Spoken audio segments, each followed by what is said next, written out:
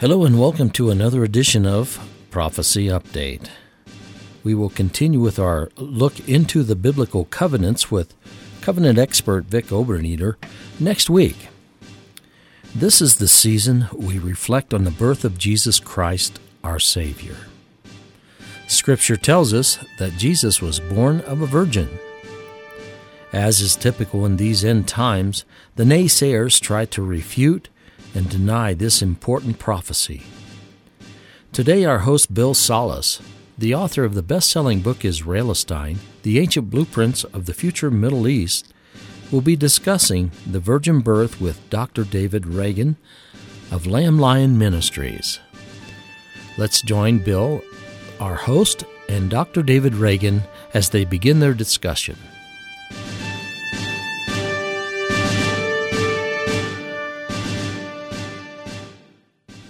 So, David, why is the virgin birth so important to Christians? Well, Bill, I think it is vitally important because I believe that the virgin birth is essential to believe in if you are truly a born-again child of God.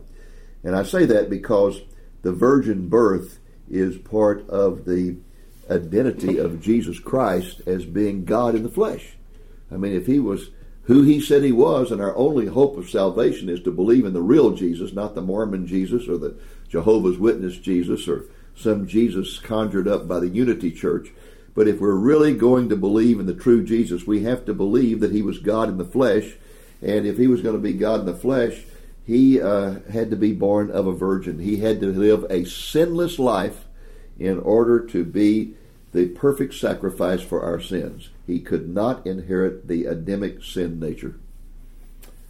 Well, how widespread is the denial of Mary's virginity, and how far back are the origins of this denial?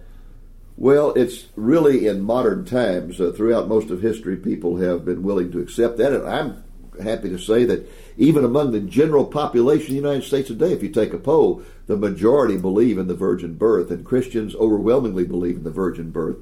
But unfortunately, many theologians scoff at the virgin birth. Many seminaries make fun of the virgin birth. And polls taken among seminary students show that by the time they spent 2 years in seminary, more than half of them just simply say the virgin birth is a bunch of nonsense. So it is a very serious matter. And as a result of that, since more and more seminarians are coming out of seminary saying, the virgin birth is not important, it's non-essential, it's a myth, they are therefore teaching that to their people. And we've noticed that over the last 20 years, the percentage of Americans in general who believe in the virgin birth has gone down considerably. Well, in your article, you point out three important points. You say that Christ had to be human, and yet he had to be divine, and he had to be sinless. And so can you explain why those three qualities had to be all present in the hypostatic union with Jesus Christ, and what that's got to do with the virgin birth? Sure. He had to be human because no angel could die for our sins. He had to be divine because a mere mortal could not bear the infinite price that he had to pay for our sins. And he had to be sinless. A sinner could not die for the sins of others. And I think the virgin birth guaranteed the fulfillment of all three of these conditions. Because he was born of Mary, he was human. Because he was conceived by the Holy Spirit, he was divine. And because he was born holy without a sin nature, he was qualified to serve as our Savior. So the virgin birth is extremely important. It's not just some Johnny-come-lately thing. And in fact, I want to emphasize that to you, Bill.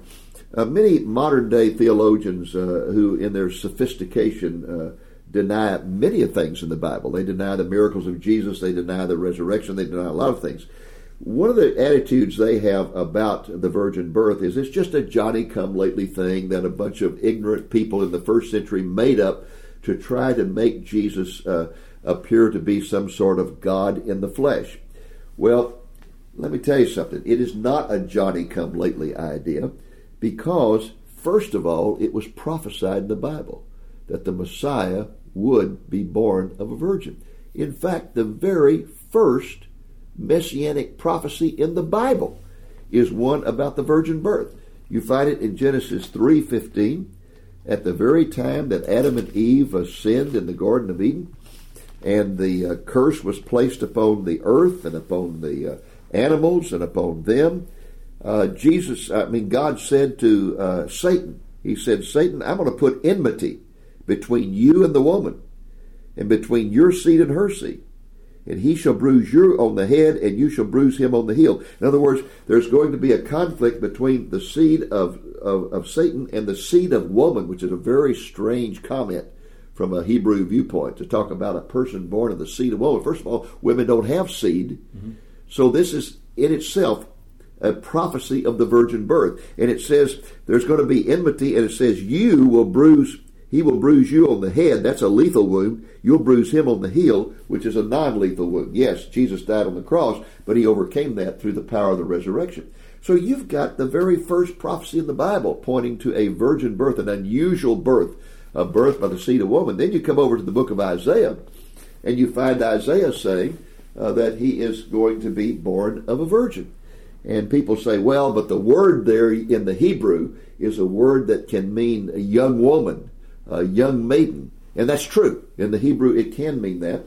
And the reason it can mean that is because Isaiah was saying to Hezekiah there, I'm going to give you a sign that the city of Jerusalem is not going to be destroyed. A young woman will give birth to a child and be called Emmanuel, God is with us. And evidently that occurred, probably one of Isaiah's own children, we don't know for sure. But the thing that's interesting is that when that verse was translated into Greek by the Hebrews themselves, by the Jews, in what's called the Septuagint translation, they used a word in Greek that could only mean virgin. And that is the word that is picked up in the New Testament and the word that's used in the New Testament. They saw this as ultimately a prophecy about the Messiah and that he would be virgin born. So we have a testimony in prophecy that he's going to be virgin born. And then you talk about these ignorant disciples of the first century who simply made this up after the fact. That cannot be substantiated because the person who wrote more about the virgin birth than any other person was Luke. Luke was a physician. He was an educated man. He was not some ignorant shepherd. He was a man who knew how babies were conceived, how they grew in the womb, how to deliver them, the whole business. And I don't think it's any mistake that God inspired him to write more about the virgin birth than all the rest of them put together. We have the testimony here of a medical doctor that Jesus was born of a virgin. Well, you write about a section in your article about the Annunciation, and you actually get into the account in Luke 1, yes, verses 26 through 33. Do you think that's a good place to go at this point and kind of talk about that? Well, that's a very, very important scripture, Bill. It's so important. I think it's so important we need to read it. I'm going to read it out of the New American Standard Version. And here's what it says. This is Gabriel speaking to Mary. Behold, you will conceive in your womb and bear a son, and you shall call his name Jesus. He will be great. He will be called the Son of the Most High, and the Lord God will give him the throne of his father David, and he will reign over the house of Jacob forever, and his kingdom will have no end. Now, there's a series of promises that are made to Mary here. Some 7 or 8 promises that are made to Mary. And look at these promises. Number 1, you will conceive in your womb. That occurred. Number 2, you'll bear a son. That happened. You will call him Yeshua, the salvation of God, Jesus. That happened. He will be great. No doubt about it. Even those who don't believe in Jesus say it was great. He will be called the Son of the Most High, and he was by both the angels, by his Father in heaven, by the angels, by the disciples. And then we come to the 6th prophecy. Very interesting. And the Lord will give him the throne of his father David. Number 7, he'll reign over the house of Jacob forever. His kingdom will have no end. There's no fulfillment of those prophecies. The first prophecies, the first 5, were all literally fulfilled. Suddenly we get to these last 3, and the modern day church has taught for hundreds of years, those have been fulfilled also. How? Well, they've been fulfilled spiritually. Why would the first ones be fulfilled literally and the last ones be fulfilled spiritually? It makes no sense. If the first ones were fulfilled literally, I think the last ones are going to be fulfilled literally. I call these the forgotten promises of Christmas. because this is where we usually look at this passage at Christmas time. And I call them the forgotten promises. The Lord God will give him the throne of his father David. That people say, well, he's on the throne of David right now. He is not on the throne of David. He is on his father's throne in heaven, sitting at his right hand. The throne of David has only been one place in all of history, and that's in Jerusalem. Mm-hmm. That's where it still is. And that's where he's going to occupy it one of these. But those who have an amillennial viewpoint and believe Jesus is never going to come back and reign have to explain this verse away. So they say it doesn't mean what it says. It means he's on the throne of his father in heaven. No, it means he's going to reign on the throne of his father David. That's a throne here on earth in Jerusalem. In fact, Jesus even says that over in the book of Revelation. He says, just as I have been granted the privilege to sit on my Father's throne, he said, one day I will allow you, believers, to sit with me on my throne and reign. So he clearly has the throne of David coming. Then the next one says he's going to reign over the house of Jacob forever. You know what the church says of that? The church says, well, I'm talking about the majority now, both Catholic and Protestant. What that means is that he's going to reign over the church. Well, Bill, it says he's going to reign over the house of Jacob. Since when did the house of Jacob become the church? Only in replacement theology. Only the idea that the church has replaced Israel, which is absolute nonsense. You know that. I know that. The Bible says in Romans 9 through 11 that's nonsense.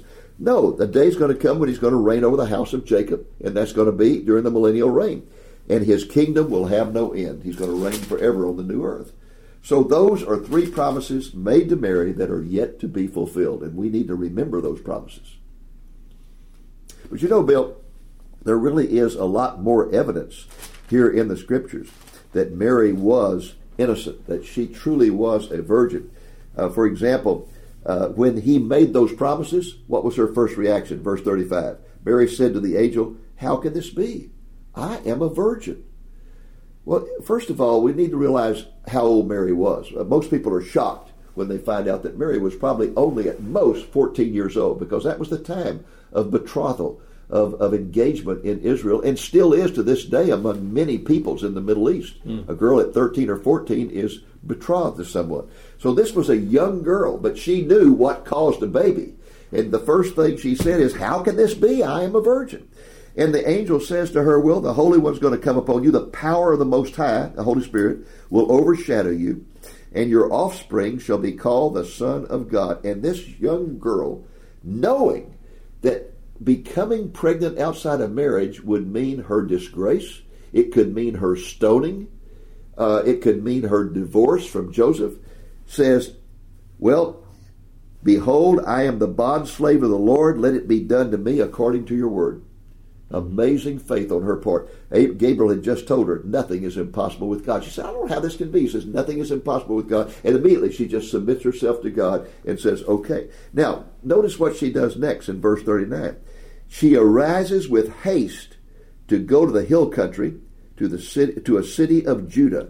And that's probably Ein Kerem, a suburb of Jerusalem today. She goes down from Galilee to Jerusalem immediately. The first thing she wants to do, she goes down there for what purpose? She goes down there to greet her kinswoman Elizabeth and share the good news with Elizabeth. Elizabeth was an older woman who was barren, and she gets there and finds out Elizabeth is pregnant, and she finds out that she lets Elizabeth know that she is pregnant, that she is... Now, Bill, this woman is married to a priest. A priest.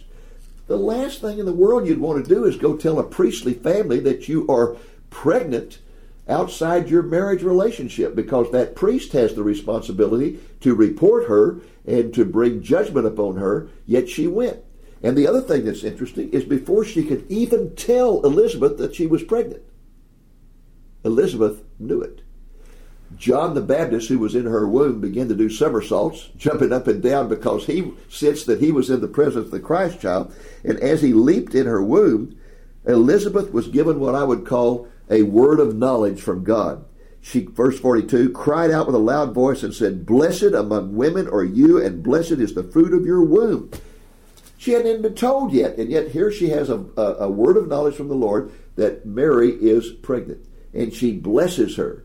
Let me tell you, every unmarried girl I've ever known that's gotten pregnant, the last thing in the world she wanted to do is run and tell the relatives. Here is the first thing Mary wants to do. She wants to share her joy. She wants to go to a priest and tell him, I'm going to have the Messiah. Mm-hmm. This is not the behavior of a guilty woman. And then down here it says in verse 45, blessed is she who believed there would be a fulfillment of what had been spoken to her by the Lord. This is Mary, Elizabeth speaking. And Mary begins to sing a song. Again, how many unmarried pregnant girls do you see rejoicing before the Lord, singing songs of praise to the Lord? And she sings, my soul exalts the Lord, and she goes on with this beautiful song. And incidentally, Bill, back in the days when I was on the radio, I was on the radio for 21 years. Every year at Christmas time, I would do a program about Mary, because I believe Mary is a wonderful model for young women today, young teenage girls. She should be a hero to them and a model. But what's happened is because the Catholic Church has gone to the extreme of making Mary almost a god, those of us who are Protestants have simply put her aside. We have ignored her. We've not paid attention to her. We have put her down. And so every time at Christmas, I always try to lift Mary up and say, hey, this was a godly young woman of great faith, a young woman who should be a role model. But let's not get her out of proportion. We must remember Mary was a sinner who needed a Savior. And Bill, every year when I made that point, every year, guess what? I got knee-deep in letters from people all over the nation calling me every dirty name in the book, saying that the deepest, darkest, hottest part of hell was reserved for me because I had the audacity to say that Mary was a sinner who needed a Savior. Well, let me tell you something. Mary said it. Look at verse 42:6. Mary said, my soul exalts the Lord, and my spirit rejoices in God my Savior. She called that child in her womb God my Savior. She needed a Savior just like you and I needed a Savior. She was not a god. She was a righteous young woman that God selected for this very special mission. But she was not a god. Let's stay on this topic for a second. You talk about a song where they're trying to, a secular song, where it talks about he's just a man, Jesus Christ. Yeah, I don't know how to take this. I don't see why he moves me. Yeah. He's just a man. Yeah, well, Satan hates the virgin birth with a passion. He hates it. He hates it because it attests to the fact that Jesus really was who he said he was. He was God in the flesh. So Satan has done everything he can throughout history to undermine the virgin birth. Even at the time of Jesus, there was ambivalence about where he came from. People would say to Jesus, well, we know where you came from. And there were rumors that he was the product of some Roman soldier or some merchant seaman or, whatever. And throughout history, there has always been this kind of thing of Satan trying to stir this up. And so I made the point that in the musical, the Broadway musical, Jesus Christ Superstar, that the lead song in that whole thing is one that Mary Magdalene sings about Jesus while he is asleep. And she goes over and says, I don't know how to love him, what to do, how to move him. I've been changed by him, yes, really changed. In these past few days, I've seen myself. I seem like someone else. And then she comes to it. I don't know how to take this. I don't see why he moves me. He's a man. He's just a man. And I've had so many men before. In many ways, he's just one more. This is Andrew Lloyd Webber, the greatest musical writer of the late 20th century, putting this doubt about where Jesus came from into the central song of this whole. If there's one song in the whole musical everybody knows, it's this song. Yeah, and so he's reducing the deity of Christ, which is critical for our salvation, to make him just a man. Now, so therefore, if you can't humanize Christ to the point where he's no longer deity, wouldn't it be safe to suggest, David, and this is probably why they've made, if his mother she would have to be a goddess of sorts. In other words, if Christ has got to be deity, you can't make him a human. Then doesn't his mother have to be a goddess, a co-redemptress of sorts? Isn't that the ultimate perversion of that? If you can't make him a human, if he has to be a deity, well, then so does his mother. Oh, yeah, well, that's what has happened in one part of Christianity, yes, to make the mother a deity. In fact, a co-redeemer. with Jesus Christ. And the Pope John the 23rd was one who really believed in Mariology, and he got closer than any pope in modern history to actually issuing a papal decree declaring her to be a co-redeemer. And I think that the only reason he did not do that is because at the very time he wanted to do it, the Catholic Church was reaching out to Protestants and doing everything they could to draw evangelicals into various statements that they wanted them to join them with, saying that the Catholic Church is okay and the Catholic Church preaches the gospel and we need to be tolerant and all this. And they knew that if they ever issued that papal declaration that Mary is co-redeemer, that would cut off Protestants immediately. So he refrained from doing it and died before he did it. But as far as the average Catholic is concerned, most of them look upon her as a co-redeemer. Yeah, I think actually Pope John Paul consecrated the world to Mary. Oh, yes, absolutely. Although he wouldn't go so far as to sign and the papal papal decree. And he had the decree. actual symbol of Mary on his coffin. Yeah. Now, I want to shift back to another evidence. Mary's response, like you went through, a 14-year-old running to her aunt and saying, "I'm pregnant," and not the thing a typical teenager would do, an unwed mother. What about Joseph's response? Oh, Joseph is the one that we overlook so often, and that's too bad, because Joseph must have been. I just can't imagine how startled he must have been. I mean, here was this beautiful girl, a righteous girl, a girl who had evidently been raised in strict orthodoxy, Jewish orthodoxy, a girl who knew the scriptures, and suddenly he finds out that she's pregnant. He must have been terribly shaken by this, and what should I do? And it says in the scriptures that he decided to put her away privately, rather than have her stoned to death, which he could have done, to put her away privately and not cause her any disgrace. And that's when the Lord dealt with Joseph. And he began to deal with Joseph through dreams. And an angel appeared to him in a vision or a dream. And the angel spoke to him and told him, said, "Joseph, come on, this is of God." Well, we find that not in the book of Luke, but we find that over in the book of Matthew in chapter 1, where the angel appears to Joseph. And the angel begins to say to him that your wife is going to bear the Messiah. What's conceived in her is of the Holy Spirit. And it says, "You shall call his name Yeshua, for he's going to save the people from their sins."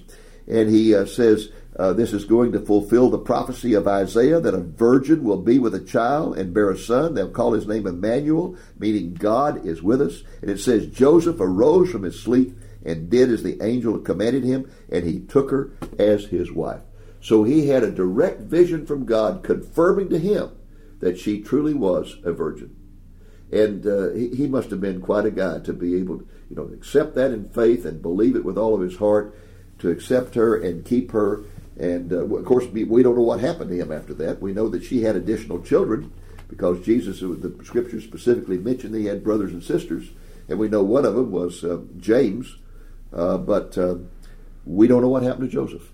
Mm-hmm. In this day and age of in vitro fertilization, David, where it's not uncommon to have twins or even sextuplets come out of the womb, why didn't Mary have twins? Why did she only have one son, one only begotten son, came from the rock? Well, the world only needed one Savior. I mean, isn't that kind of the point here? Yeah, all right. The only begotten Son, meaning... The only begotten Son. The only begotten Son of God. Yes, that is so true. That is so true.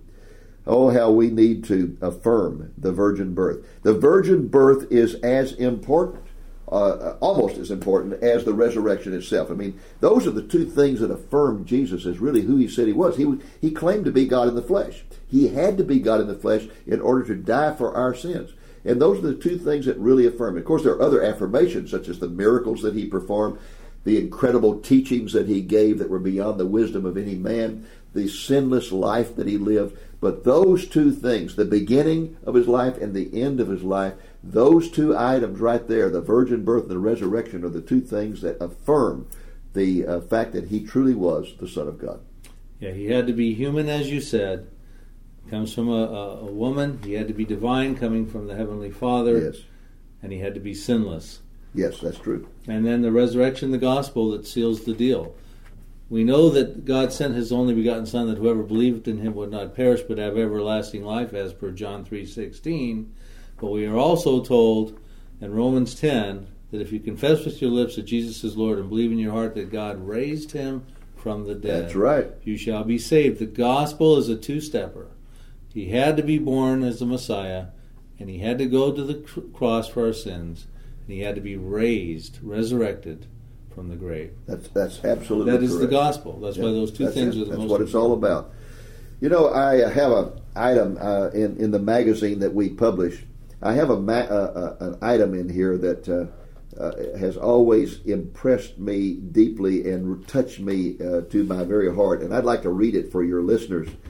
I do not know the author. I've never been able to find it, but it's called The Mystery of the Incarnation, and it reads like this. He who is almighty became a suckling baby. He who is all-wise took on the dumbness of a newborn. He whom the heavens cannot contain was enclosed in a woman's womb. He before whom the seraphim continually cry, Holy, holy, holy, was born of a sinner into a world under the dominion of sin. He who is unchanging went through 9 months of constant change to enter a world of change. He who is infinite became but a microscopic cell. He who is all-knowing had to communicate through baby cries. He who is love was born outside a hotel because no one had room for his laboring mother. He who is the creator became a creature. He who has always been spirit took on the awkwardness of a human body. He who is eternal allowed himself to be bound by time. He who is light was entombed for 9 months in warm darkness. He who is perfectly just was accused of being an illegitimate child. He who is sovereign God became dependent on a human man and woman for his food and clothing. He who is clothed with majesty was laid at birth in a cattle trough. He who alone is self-sufficient had to be cleaned and nursed. He who is life was born with a death warrant around his neck. Can there be a greater mystery? Can there be a greater miracle? Praise be to God for the gift of His Son, Jesus our Savior. He was the King of the Jews and King of Kings and Lord of Lords. And is He coming back soon, David, or what?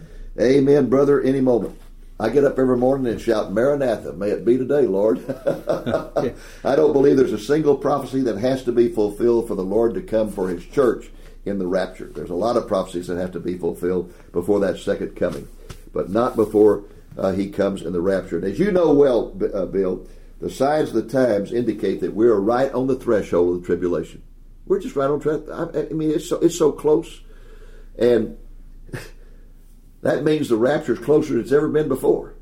Why should a Christian live every day thinking the rapture could happen at every minute? Because the Bible teaches over and over that if you will live expecting the Lord to come any moment, it will motivate you to holiness and it will motivate you to evangelism. You know, Bill, one of the disappointing things for me, most disappointing things in the ministry I have, is the pastors who tell me prophecy is of no importance. It doesn't matter what you believe, and it's divisive, and it's difficult, and I just don't want to get into it. Now, the person in the pew, they're wanting to know it, but it's the pastors that I have so much difficulty with. They just say, they'll say to me, David, you're a traveling evangelist. You're not a pastor.